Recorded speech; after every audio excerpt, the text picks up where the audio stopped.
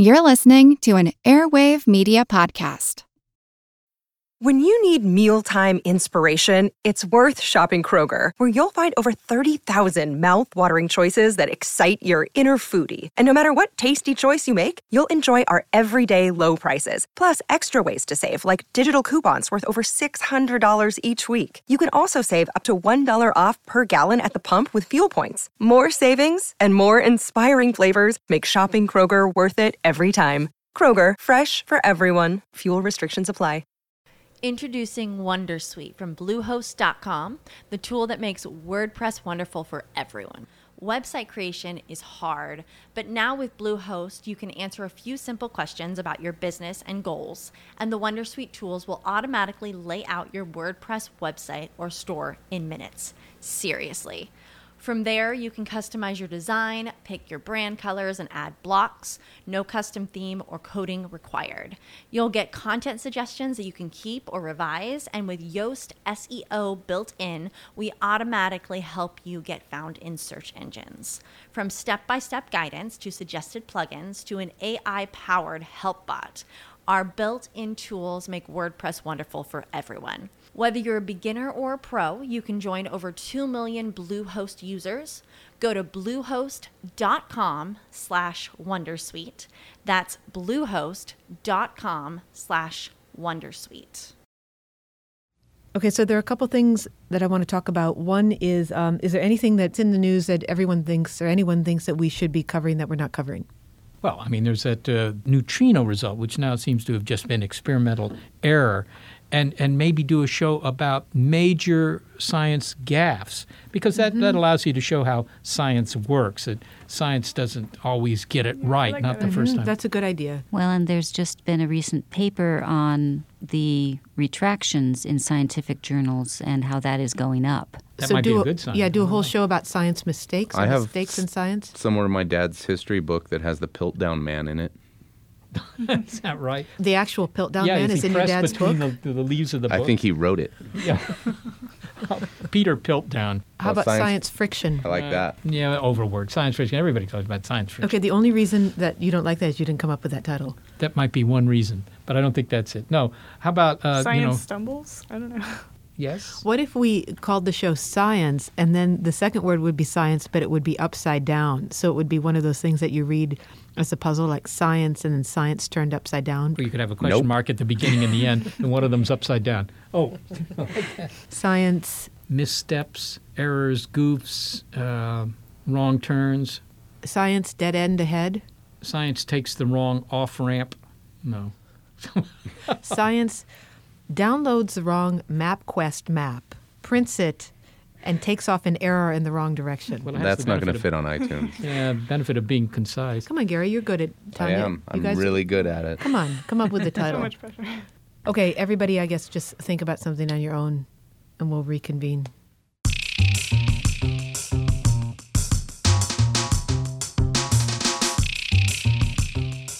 Group collaboration. Well, it can be a messy affair. A few great ideas, lots of mediocre ones, and all arrived at via a circuitous route that, despite all the breakthroughs, often leads to no conclusion, only an agreement to meet again later. Do you think we have a lot of breakthroughs? Yes, I think so.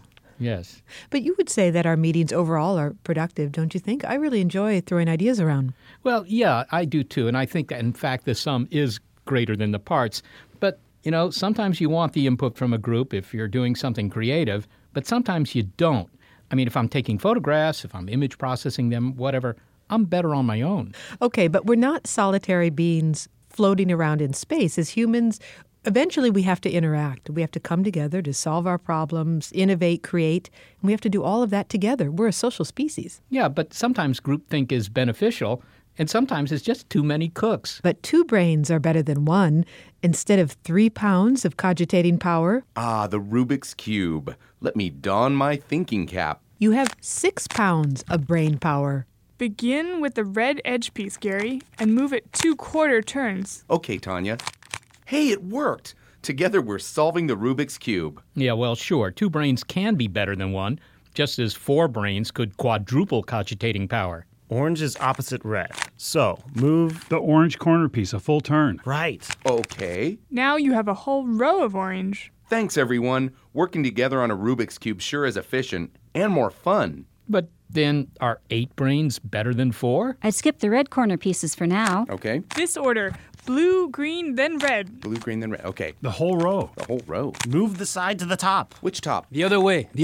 All right. No, skip the red corner pieces. Oh, okay. Or 16? Why didn't you do the cross? How do I do Always that? begin with white. Do you not know what a quarter turn is? But Oh my god, that's so not a quarter turn. Corner pieces, corner pieces. Or 32? This is the order. Blue side, green side, then red side. just give me... Now finish the side, then move on. You know, I don't... the whole row. Begin with the white cross. White cross. Primary colors first. Or 64 brains? You gotta move the diagonal side perpendicular-wise. Get edge pieces correct first. Oh, okay. Not the blue corner. Hold on. Isn't the centerpiece supposed to move? It has to be an opposite corner piece. What does that mean? Move the red to that side. Which side? Full turn. With large groups, the cerebral poundage may be impressive, but the results may not be. First, move the whole row. What? Counterclockwise. This is confusing. Begin with the white cross. What's a white cross? We're not solving anything. This is more jumbled than when we began. Get away from me. So, under what circumstances do groups work best? It's Groupthink on Big Picture Science, and I'm Seth Shostak. I'm Molly Bentley. The question has implications for puzzle solving, but also how societies chart their collective futures. We'll hear later what mistakes the Roman Empire made, for example. Maybe that will help us to avoid making those mistakes ourselves. And at least one person thinks we spend too much time celebrating the power of numbers. Group retreats, staff meetings, open plan offices, memo by committee. Our collective emphasis on the hive mind has left little time for solitary contemplation, otherwise known as thinking. Remember thinking? Susan Cain does. She's the author of Quiet, The Power of Introverts in a World That Can't Stop Talking. Nowadays, we live in a time that I call a culture of the new groupthink, where we tend to believe that creativity comes from this oddly gregarious place. But in fact, solitude is really crucial. And the reason is that we're all such fundamentally social creatures, it turns out, and introverts included. We're all very social. And so when we get together in a group of people, what happens is we can't help but be conscious of what other people are thinking and be influenced by them. You refer to group think. Yeah. And so this is something that happens when groups of humans get together and they begin to think as one entity.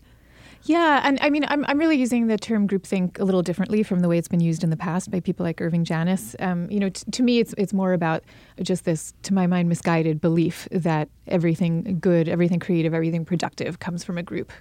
Psychologists have been researching the phenomenon of group brainstorming for the last 40 years, and they have found that brainstorming actually really doesn't work, and that almost always individuals will produce more ideas and better ideas than they do when they come together as a team to brainstorm. Let's just get a picture of what kind of brainstorming we're talking about. So do you mean that when we all file together into the conference room and sit around a table and talk together, or is there something else that's happening, another phenomena that's happening that leads to this emphasis on groupthink and brainstorming? No, I am talking about the phenomenon of people coming together into a room to brainstorm a particular idea. And what has been found is that the reason that there are a number of reasons that this doesn't work. One of them is what I was talking about before, that we instinctively take on other people's opinions. Another one is what we do kind of more consciously. It's been found that when we dissent from group opinion, that we pay a painful price for doing that. The neuroscientist Gregory Burns out of Emory University found that when we dissent, a small organ in our brain, the amygdala, which is associated with the fear of social rejection, becomes more activated at that moment. And he calls this the pain of independence. And it's the pain that we all feel at these moments, maybe consciously, maybe not. So what you're saying that there are solid psychological neurobiology supports this idea that humans tend to conform with other humans. So if you're sitting around a table and you're all supposed to brainstorm whatever the next project is going to be, there may be someone there who doesn't think we should go ahead with whatever it might be, but he or she will agree to go along because of this phenomenon you just described. Right. And sometimes they're agreeing consciously to do it, and sometimes they, honest to God, think that they agree with what the group is saying, but they have been subtly influenced by the group. So this is a particular phenomena that happens with humans because we evolved as social creatures, and there's a reason why we all need to stick together and not wander off onto the savannah and get eaten by a lion Right. or whatever animals they had back then.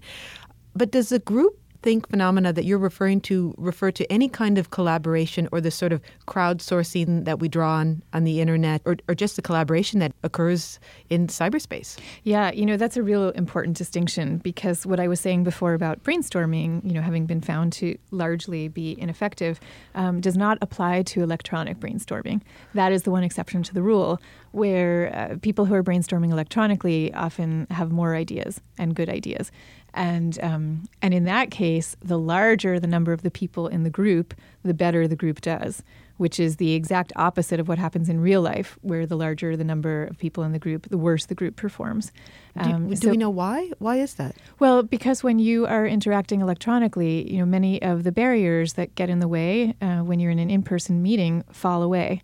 There's a larger sense of anonymity, so there's less of that pain of independence that we were talking about. You kind of feel it less when you're not actually looking at the person and getting cues of disapproval from reading facial expressions and so on. And also, one of the problems that happens in in-person groups is something that psychologists call process blocking, where if one person is talking, then by definition, the mind space of the other people in the room have to be devoted to what that other person is saying, as opposed to thinking their own thoughts.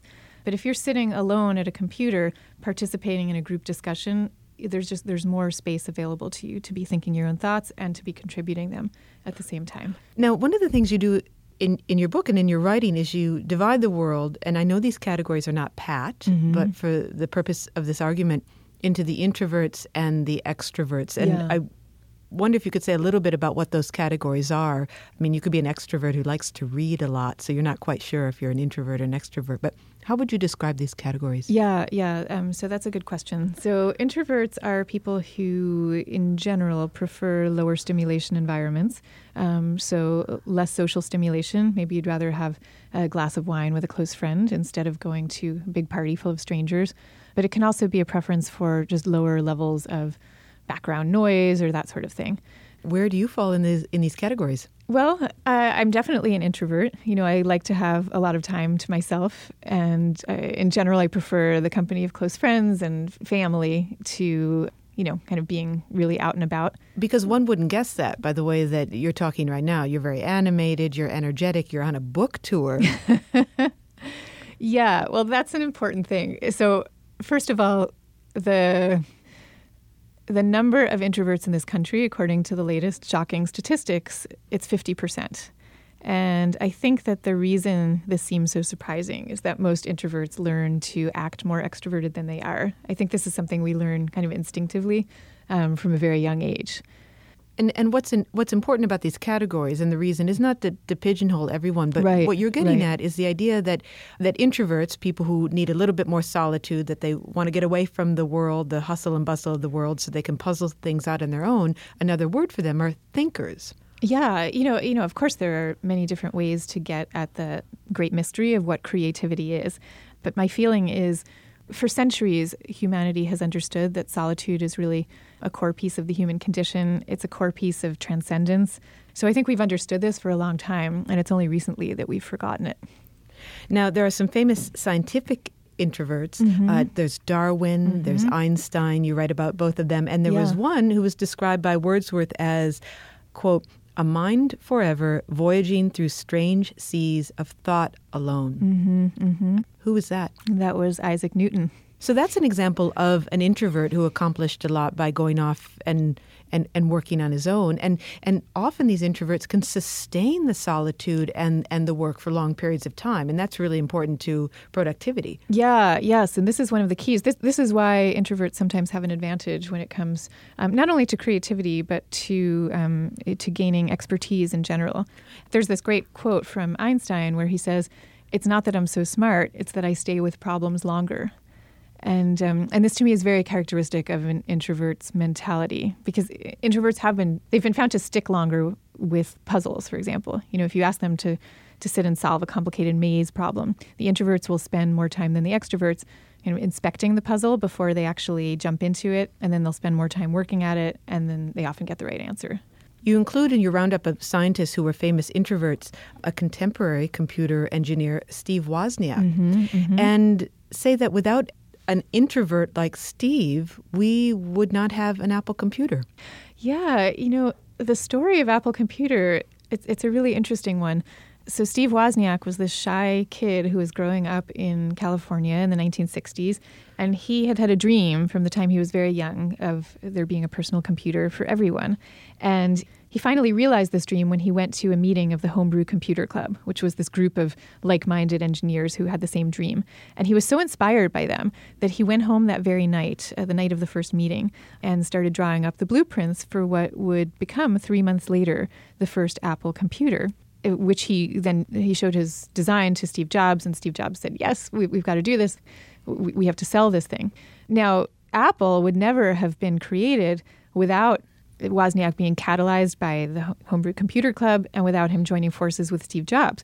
But the actual work process of him designing that computer over that 3-month period of time was something he did alone. He sat in his cubicle at Hewlett-Packard, where he was working at the time, late into the night and early in the morning, and he worked by himself and describes it as a real joyful period in his life. And he now, when he tells other people who want to be as creative as he once was, when he tells them how to do it, he says, you've got to work alone, not on a committee, not on a team. So are you saying that today you couldn't have a Steve Wozniak? I mean, he couldn't go off and work on something, or at least it wouldn't be encouraged for him to go off and work on something for months at a time, that's being ironed out of the way that we work. Yes, that's exactly what I'm saying, and that's what I'm concerned about. Increasingly our offices are designed as open plan offices where we are now working without walls in large groups of people, kind of subject to the noise and the gaze of coworkers all day long. And and it's not encouraged in many organizations to go off by yourself. I mean, quite the contrary. It's seen as somehow suspect. It's seen as you not pulling your weight. It's seen as being antisocial. And in fact, it's really none of these things. It might just be someone wanting and needing to go off and think and do something that will benefit the group. Susan Cain, thank you so much for speaking with us. You're welcome. It was a pleasure. Quiet, The Power of Introverts in a World That Can't Stop Talking is Susan Cain's book. Some people like the noise. We'll hear one man's response to Susan Cain's request for more me time in a moment. I solved it. I solved the Rubik's Cube. All together now, it's Groupthink on Big Picture Science. Hello, it is Ryan, and we could all use an extra bright spot in our day, couldn't we? Just to make up for things like sitting in traffic, doing the dishes, counting your steps, all the mundane stuff. That is why I'm such a big fan of Chumba Casino. Chumba Casino has all your favorite social casino-style games that you can play for free anytime, anywhere with daily bonuses. That should brighten your day a little. Actually, a lot. So sign up now at ChumbaCasino.com. That's ChumbaCasino.com. No purchase necessary. VGW Group. Void where prohibited by law. See terms and conditions. 18+. Back in the day, Thomas Edison could make a film all by himself, as he would do in his New Jersey studio, the Black Mariah, photographing jugglers, people sneezing, and other curiosities. But today, when the credits roll on a film, the names of dozens and dozens of people scroll by, many of them occupations I've never heard of. What's a gaffer? A greensman? Best boy? But that's today. Today, we want collaboration. But in the greener pasture days of yore,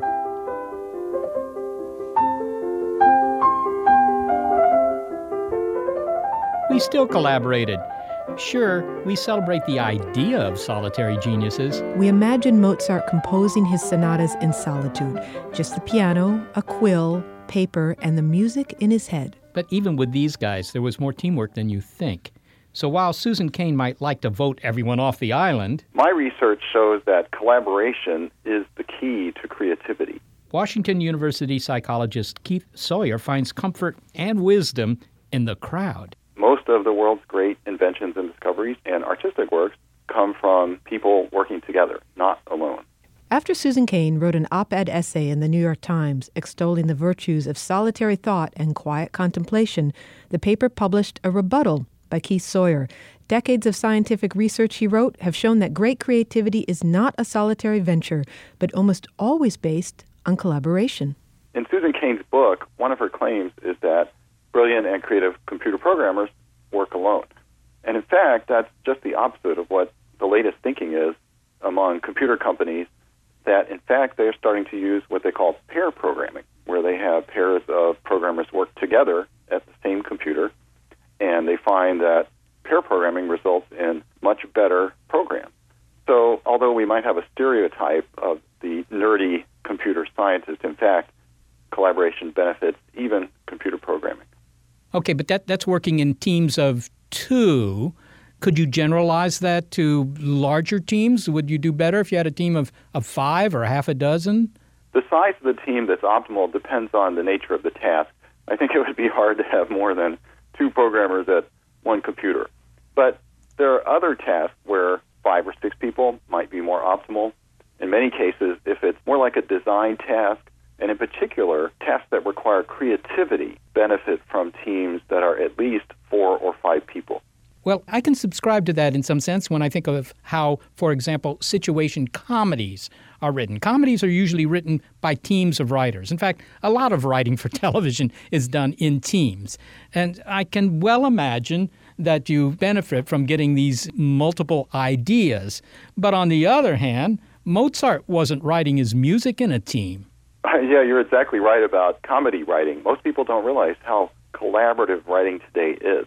So if you're looking at a situation comedy, there could be 10 or 15 different people on that team. It's the same way with movie scripts, where, again, 15, even 20 writers may have their hands on a movie script.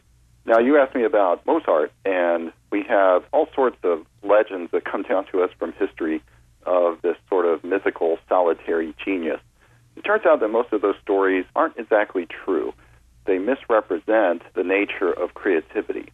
So yes, there are certain kinds of creative tasks which you may need to do alone, like sitting in front of a musical score and writing down notes. But even the classical composers like Beethoven, Mozart, Brahms, they often modified their works in response to requests from soloists. They may have been composing for a specific violinist, for example. They often rewrote their works after opening night, after comments from respected colleagues. So there's a lot more collaboration that goes on in even something like music composition than we generally realize. It happens in writing, too. A lot of people will be familiar with The Lord of the Rings by J.R.R. Tolkien. Well, he was a member of a writers group. They would get together once a week, exchange each other's manuscripts, comment on their characters and plot lines, and the works that they generated were very much benefited from these weekly conversations. Well, that leads me to another one of Susan Cain's point, because she pointed to research that neurobiology supports the idea that people tend to go along with other members of a group. There's some sort of conformity, some pressure to go with the flow, defer to the most popular or assertive voice, sort of somebody who takes charge. Even if they don't have the best ideas, they're in charge, they present their case well, and we have a natural tendency to go along with that. That sounds like something in the way of creativity. There are lots of potential pitfalls to groups, and we can all think of situations when we've been in groups that made everybody dumber than we would have been alone. But psychologists have done a lot of research to identify what causes groups to be less effective than they might optimally be. I think we have a pretty good understanding now. So yes, you could certainly find yourself in an ineffective group. Absolutely, that happens. And you might be better off leaving that group and working alone. But I think it's better to try to understand the research on what makes collaboration effective, and then you're better prepared to avoid those common errors. Susan Cain uses the example of Apple co-founder Steve Wozniak. It says that Apple Computer wouldn't have really come to fruition without the efforts of this guy who was described as a shy introvert. I have to say that I've met Steve Wozniak, and it didn't impress me that he was a shy introvert, but maybe he was back when they founded Apple Computer. Is this a legitimate example? I think the story of Apple's founding is yet another example of the creative power of collaboration. For example, we had, of course, Steve Wozniak and Steve Jobs. They would not have had the ideas that they had if they had not participated in a group called the Homebrew Computer Club, where everyone was coming up with these ideas and designing these circuit boards. They absolutely benefited from participating in that collaboration. Isn't it true, though, that sustained focus is an absolute necessity to master some subject or to accomplish something, and we need solitude for that? And it's becoming harder and harder to do that. If I look in the world of science, most science papers these days are collaborative efforts, and that's because of the complexity of the equipment and so forth. And on the other hand, here you have Isaac Newton, and even though he said he stood on the shoulders of giants, he came up with that stuff by himself, as far as I know. A recent study in Science magazine, published in 2007, shows that scientific papers are becoming more collaborative. The number of authors has increased. And what's even more interesting is that the papers with more authors turn out to be more influential. More other scientists cite those articles. So absolutely, collaboration is, if anything, becoming more and more important. Creative lives are lives that involve moments and periods of solitude, and they involve moments and periods of conversation and collaboration. And perhaps, it's a glass half full and a glass half empty sort of thing. I'm very extroverted, so I do research on collaboration. Susan Cain, self-admitted introvert, so she's writing a book about introversion. And we're probably seeing, to some extent, the same phenomena. But in my view, I still would argue that collaboration is at the center, and collaboration is the driver of creativity and innovation. Keith Sawyer, thanks so much for talking with me. Well, thank you so much. Keith Sawyer is the sole author of Group Genius and a psychologist at Washington University in St. Louis. So I wonder what we take away from this, Seth. Keith says that it's really important to work in groups, and that's where a lot of creativity comes. And Susan Cain is emphasizing solitary endeavors to produce creativity. Well, I think that all it says is that the best approach is often contingent. I mean, there's some things like writing comedies where it's better to have a group. And there are other things like, I think that my photography, right, where it's just something you do on your own, and having somebody else involved is just going to stymie your creative genius if you happen to have any.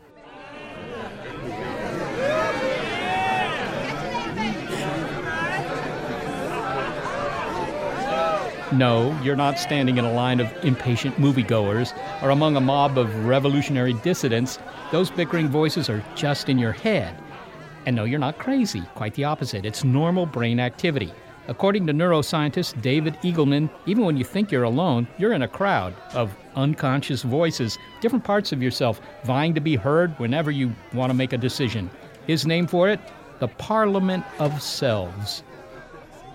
David, what percentage of our behavior is governed by our unconscious mind, if you just had to put a figure on it?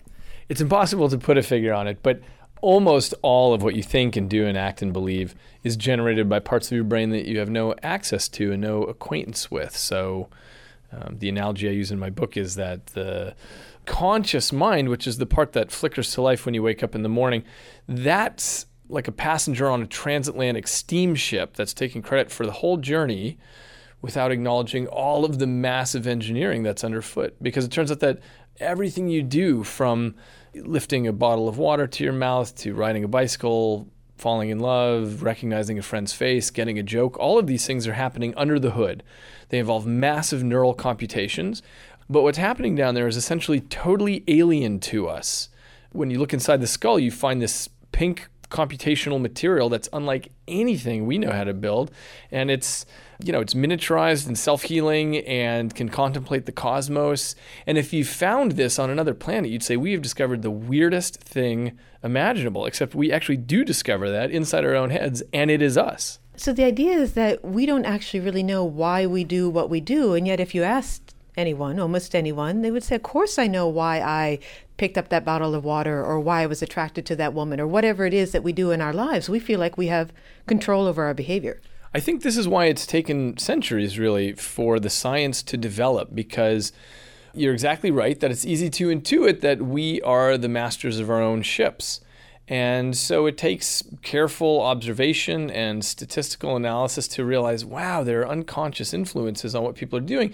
And of course, we can set these things up in the laboratory where we manipulate some signal that nobody picks up on consciously, and yet it navigates their behavior in a major way. Now, you've likened the brain to ships, but also to cars, because you're talking about under the hood, so I assume you're talking about automobiles. Is the brain like a ship with a lot of crew members, or is it like a car? Which analogy do you want to go with? The brain is like a lot of things. So in my writing, I usually use lots of analogies, each of which end up running out of steam at some point.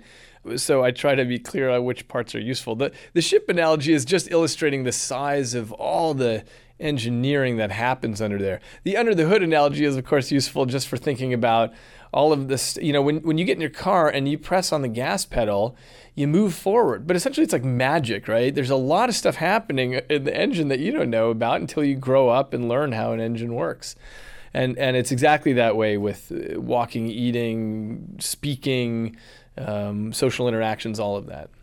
I want to get to another analogy that you use. And what it does is it unpacks this idea or this assumption that we have that there are two minds. There's a conscious mind and then there's the unconscious mind. But the way that you describe it, the unconscious mind has all these different selves that are arguing with themselves, I guess if you can put it that way. And you likened it to a parliament of selves. What does that mean?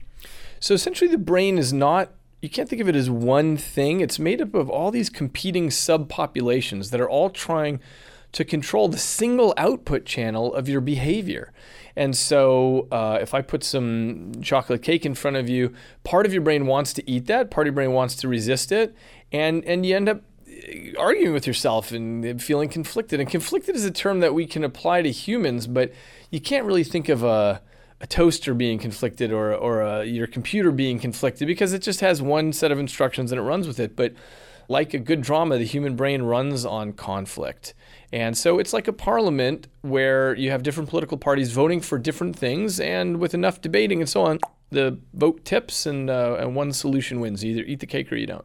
And so all of this is considered the self, and it's happening in the brain because we feel like when we talk about ourselves, it's one thing, right? But you're saying that it's many things going on. And I wonder if you could give me an idea of some of the other arguing that goes on. I mean, there's, should I have the cake or should I not have the cake? That's about willpower mainly.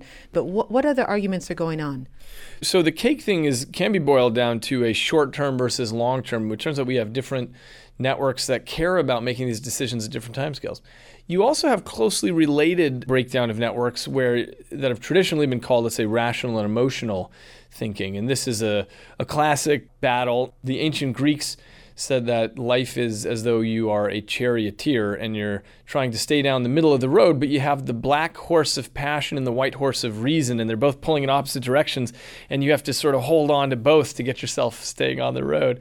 So it's long been recognized that there are battles between, let's say, reason and emotion. In more technical experiments, when patients get the two hemispheres of their brain divided because of very special surgeries, it turns out that their two brains, the two halves of their brains are essentially independent brains now.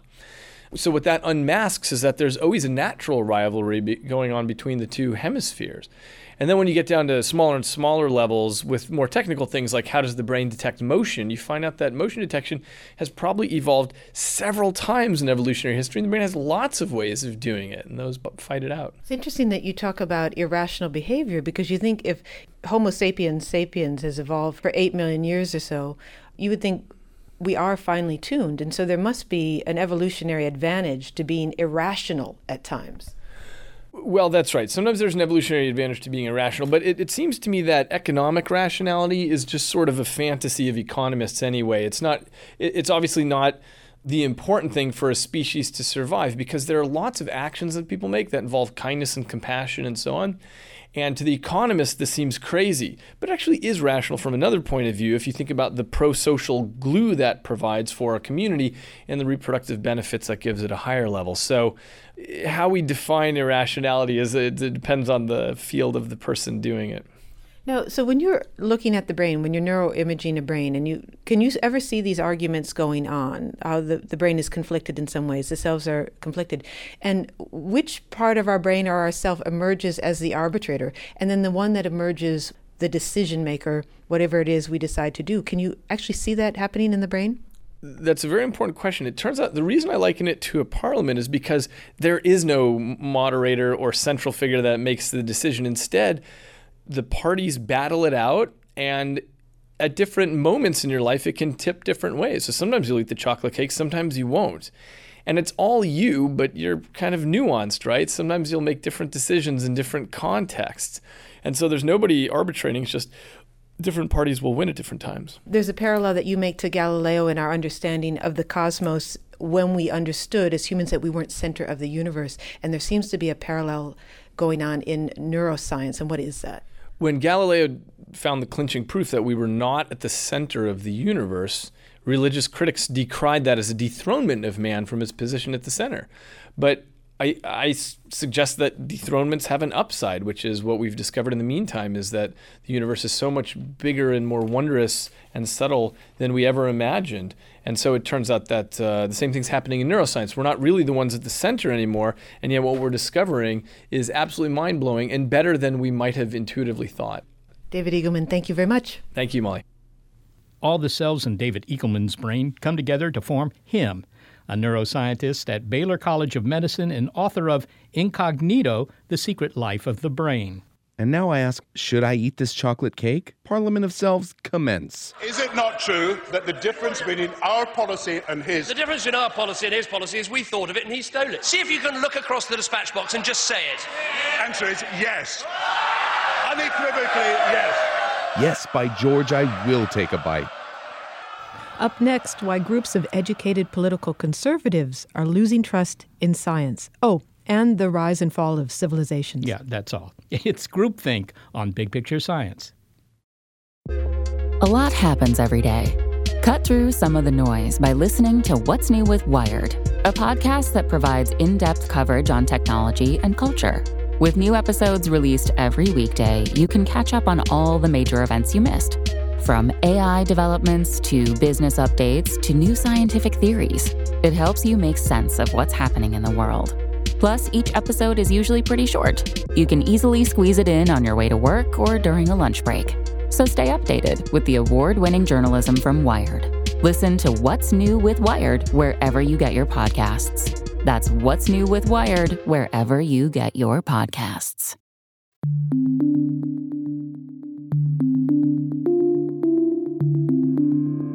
Well, we've talked about what happens when groups get together to create or innovate, and also how your mind makes decisions as a collective device.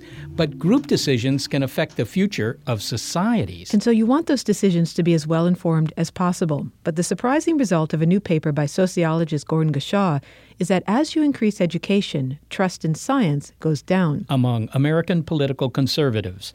The paper, published in the American Sociological Review, is part of a larger project that he leads called The Politicization of Science in the Public Sphere. Gordon Gashaw's study went back to 1974. At that time, conservatives had the highest trust in science compared with moderates and liberals.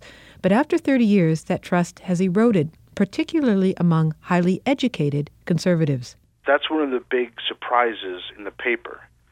So this change over time is actually concentrated among people, highly educated conservatives. So people with a graduate degree or a bachelor's degree.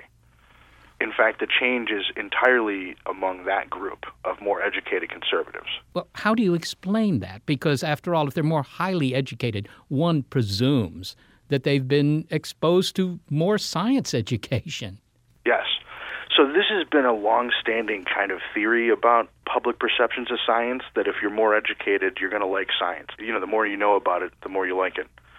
You know, this is a very surprising finding, but what I think is occurring here is that highly educated conservatives is really kind of an approximation for how much they understand the ideology, you know, how much they understand the nuances of what it means to be a conservative.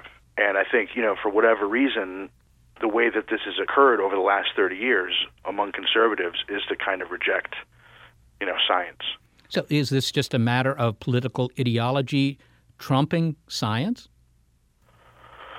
In this case, I think so. You know, and I talk about this as an explanation in the paper a little bit about how there's really kind of been a growth of a conservative culture in the United States that provides kind of an alternative worldview, in many ways a reaction to other forms of knowledge like media and science. So, you know, other knowledge systems, you know, that claim to produce truth are going to be viewed in some ways as adversaries to this political subculture. Can you give me an example of some topic in science that, for whatever reason, would be mistrusted by educated conservatives? Absolutely. This paper was part of a much larger project. So there's a lot of analysis in the paper that, operates behind the paper that I talk about. And one of the things that I find is that conservatives are particularly concerned with what I call regulatory science, which is science that's become incorporated into government, especially the federal government. So the poster child for this, I think, is the Environmental Protection Agency and climate change. So I think that's a source of tension with conservatives. Well, I can imagine that, 40 years ago or whatever, scientists were perceived by the public in the way that Hollywood portrayed them. White lab-coated guys running around doing something in a laboratory that might result in a new kind of plastic or a new wonder drug or something. And it didn't affect me. I mean, I could drive whatever car I wanted. But today, science is telling us something that affects everybody very directly. Is that simply the explanation for what's going on here? It's one possible explanation. So I talk about that. So maybe we're dealing with some sort of paradox, right, where science now has such a high level of cultural authority that it's going to weigh in on subjects that are going to be controversial. And, because of the way media operates, the megaphone has grown, So more people are tuned into the fact that science is taking these controversial stances on evolution, and climate change are good examples. Do we find this phenomenon in other countries, Gordon? For example, in Europe, is it the case that the more conservative parties are somewhat more anti-science than they had been? Right. So this is another interesting finding. The preliminary findings of this research is that no, the United States is kind of unique among similar advanced economies. So I looked at Western Europe and Japan. And among these countries, there does not seem to be a relationship between ideological orientation and attitudes towards science. And if there is a relationship, it's weaker and it's in the other direction. The opposition to science comes from the left. So it's not inherent to a conservative political point of view that you're anti-science. Right. This is just something, this is a local phenomenon. Well, finally then, Gordon, what are the consequences here? I mean, if conservative groups distrust science, what does that mean in terms of our ability to solve some of the problems confronting the world today? This is, I think, the major concern. I think it's important to point out that skepticism in science is not a bad thing. In fact, skepticism is an essential part of how science operates and how, intellectual activity works. I think the biggest concern is that so there's two of them. One is that science can no longer be used as the arbiter of truth in political debates. And there's no longer consensus around what science says about something. I think the other issue is that if science is distrusted to a large degree, and we see that this distrust continues to grow year by year, that's what my data showed, we could see a change in how science is organized in the U.S., and as particularly how science is used in relation to government, how it's funded. So I think that's one of the potentially dangers or at least implications of the research. Well, Gordon Gushaw, thank you so much for being with us today. Thank you. It was a pleasure. Gordon Gushaw is a sociologist at the University of North Carolina, Chapel Hill. Well, do these political decisions matter in the long run? As it happens, the long run is Joseph Tainter's area of expertise. As professor of sustainability at Utah State University, Dr. Tainter studies the longevity of societies, what decisions they make that lead to their rise and to their fall. He's the author of The Collapse of Complex Societies. Joe, we've been talking in this show about the benefits of group decision-making. How well do societies generally do this? We have to think in terms of short-term versus long-term. What I see looking at historical societies is that people often make very good decisions in the short term, but they have long-term consequences that can be detrimental. The costs of these decisions accumulate, and it's the cumulative costs that tend to present problems over the long term. And we can see that very clearly, for example, in the many programs that we've instituted in our federal government, which are now controversial in many sectors. I would think that probably most of those programs served a good purpose when they were instituted, but it's the cumulative long-term cost that ultimately becomes a problem. And this is the case with decision-making by societies in general. It's the cumulative long-term effects that cause problems. Well, it sounds like what you're saying is that the problem is a structural one. I mean, it has to do with the fact that the problems are getting more difficult and not, as many people think, simply because the people making the decisions, setting the policies, are just incompetent. The problems are becoming more difficult. Problems have increased in scale. We now have problems that are global in nature and that have to be dealt with on a global basis. We also have problems that have had a long-term historical run-up to the situation today. Our federal finances are a perfect example of that, and we have to understand how that historical run-up happened. Humans did not evolve to be broad-scale thinkers, and this is one of the major problems that we have today. We evolved to think locally, which were the circumstances in which we had to live, in which our ancestors had to live, and we evolved to think short-term. There was never selective pressure to do otherwise, and so humans tend to be short-term, limited thinkers. You've studied a large number of societies that have collapsed, both in the old world and the new. Can you say that having more group input, democracy, if you will, results in longer or shorter lifetimes for a society than having one person at the top? I mean, do committees run the world better? There are advantages and disadvantages to group decision-making versus top-down decision-making. Group decision-making has the advantage that it is consensual and people will generally agree to whatever decision is arrived at. One of its drawbacks is that it is slow, it's hard to reach a consensus, and the decisions are limited by the information available to a lot of people. Top-down decision-making tends to be faster, but there's the problem that the decision-makers at the top often undertake things for their own glorification. They engage in wars, they build expensive monuments, and so there's no simple answer. When we look at the collapse of civilizations, as you have, an obvious example that comes to my mind is the Roman Empire. You've argued that it wasn't the barbarians at the gates that caused their collapse. Rather, it was an inevitable consequence of the fact that the Roman Empire began to expand. Its maintenance became complex because they had to garrison the whole thing. And eventually, they simply couldn't afford it anymore, and it collapsed.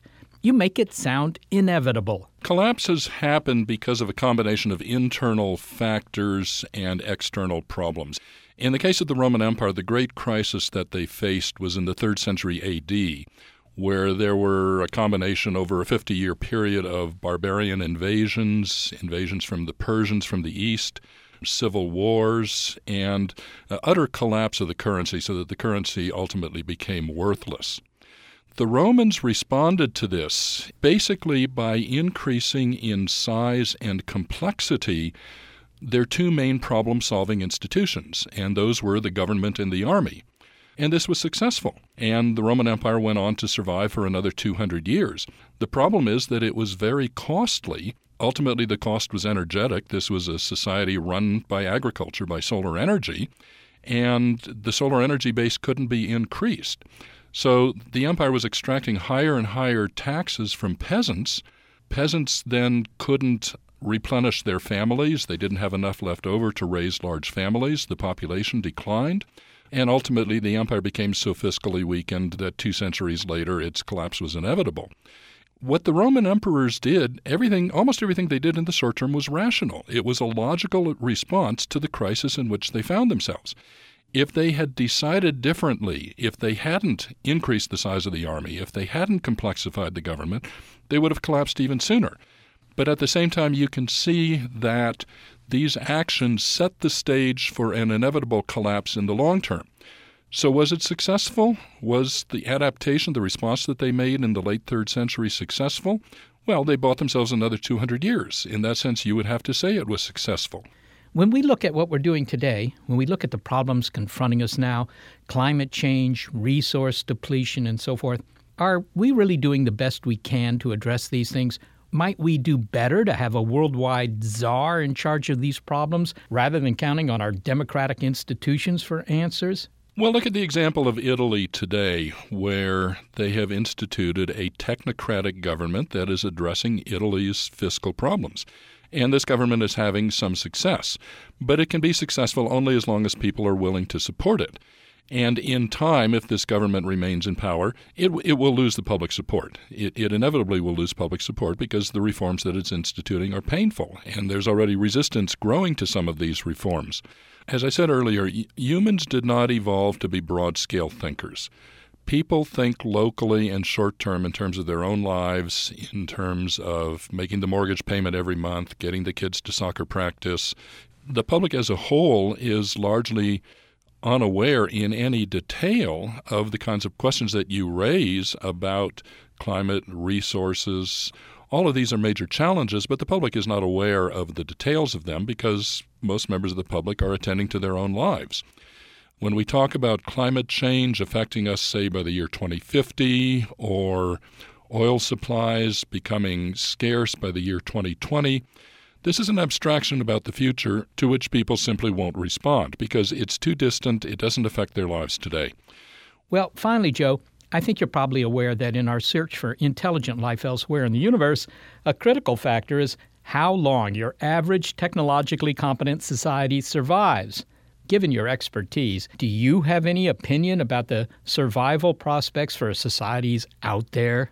If there are civilizations out there comparable in complexity to our own and consisting of beings that have intelligence comparable to our own, they will face the same kinds of problems we do. They will grow complex to solve problems. They'll need energy and other resources to solve problems, and you can expect that those civilizations will go through processes and challenges leading ultimately to collapse, as we've seen here on Earth. So how long could they last? Well, the civilization of the ancient Mediterranean basin existed for 1,700 years or so, perhaps a little bit longer. Ancient Egypt persisted for 3,000 years, and China has an essentially continuous civilization persisting for 5,000 years. So 500 years to 5,000 years, based on what we know from our own planet, that would be my estimate. Joseph Tainter is professor of sustainability at Utah State University and the author of The Collapse of Complex Societies. Well, what I take from that is the more complex a society becomes, the more that it may fail in the end. Yeah, well, the thing about it that's so disturbing is the inevitability or seeming inevitability of it. I mean, is our own society, Western society, doomed to failure simply because we get to a point of complexity where we can't handle, new challenges and we fall apart? Well, certainly there's a role to play in the sorts of decisions we make as a group and how well-informed they are, how smart those decisions are. Well, you can always hope for better government, but it sounds to me like it doesn't matter. I mean, that's what's got me scared. Maybe the solution is to have a civilization of one. Yeah. Oh, that's probably very stable. Not too much social life. And the taxes would be low.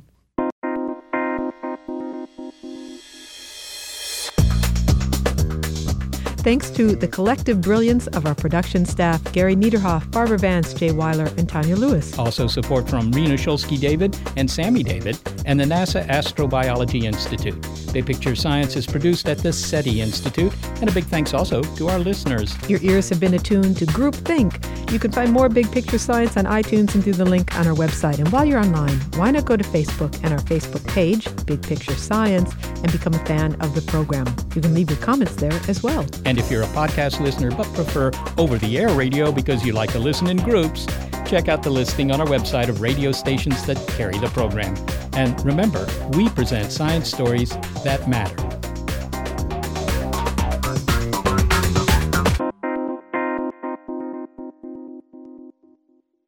It's time for today's Lucky Land horoscope with Victoria Cash. Life's gotten mundane, so shake up the daily routine and be adventurous with a trip to Lucky Land. You know what they say, your chance to win starts with a spin. So go to LuckyLandSlots.com to play over 100 social casino-style games for free for your chance to redeem some serious prizes. Get lucky today at LuckyLandSlots.com. Available to players in the U.S., excluding Washington and Michigan. No purchase necessary. VGW Group. Void where prohibited by law. 18+. Terms and conditions apply.